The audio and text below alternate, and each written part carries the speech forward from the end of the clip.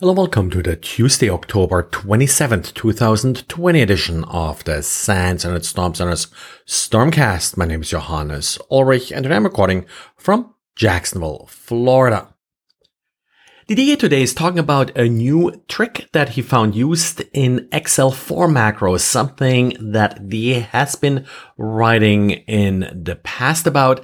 Now, XL4, of course, no longer an active version of Excel, but these XL4 macros will still be parsed fine by current versions of Excel. And one property that's often used by malware is the visibility field in Excel spreadsheets. So each sheet has its own visibility, and this can be either visible, hidden, or very hidden, taking up 2 bits in a byte that's otherwise not defined. So very hidden would mean that the bit value 2 is set, hidden bit value 1, and visible, well, the value is 0.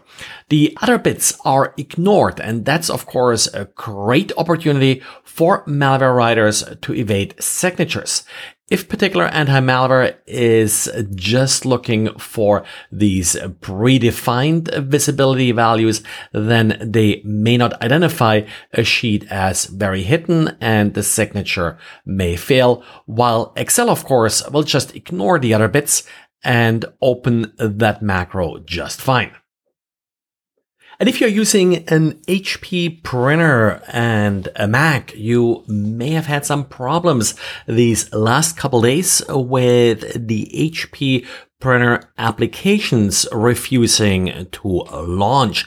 Apparently the problem here was that one of the signing certificates being used by HP had been revoked, and as a result, of course, the operating system did no longer allow that software to run. Of course, the entire certificate revocation ecosystem is kind of messy. Also the same for Mac OS. It didn't affect all versions of Mac OS. Apparently, older versions of macOS do no longer update the database of revoked certificates, and they did not learn of this revoked certificates. Now, since then, the certificate has been unrevoked again, and things should work fine. But of course, there's always a chance that, well, your system didn't get the message, and HP asks that you are contacting support if you are affected by this.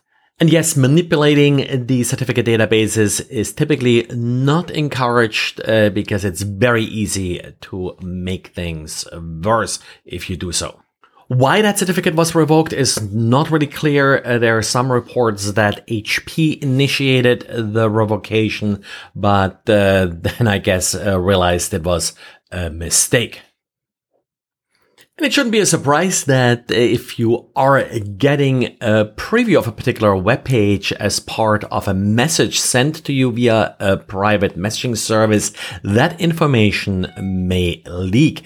Now, how much is leaking and how this exactly all works, there is now a pretty neat piece of research by Talal Bakri and Tommy Misk, who summarized how different messaging services are generating these previews. Turns out that some of them do generate them on the sender's system, and then they're being forwarded to the receiver with no data being sent from the receiver to the website that's being previewed. That seems to be actually sort of a little bit the best approach here. Others leave it up to the recipient then to download a copy of the respective website in order to generate the preview.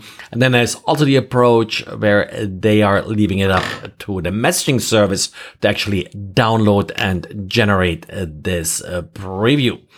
The other thing that sort of changes between different messengers is how much data is being downloaded. And of course, that could potentially be used to fingerprint which messenger is being used.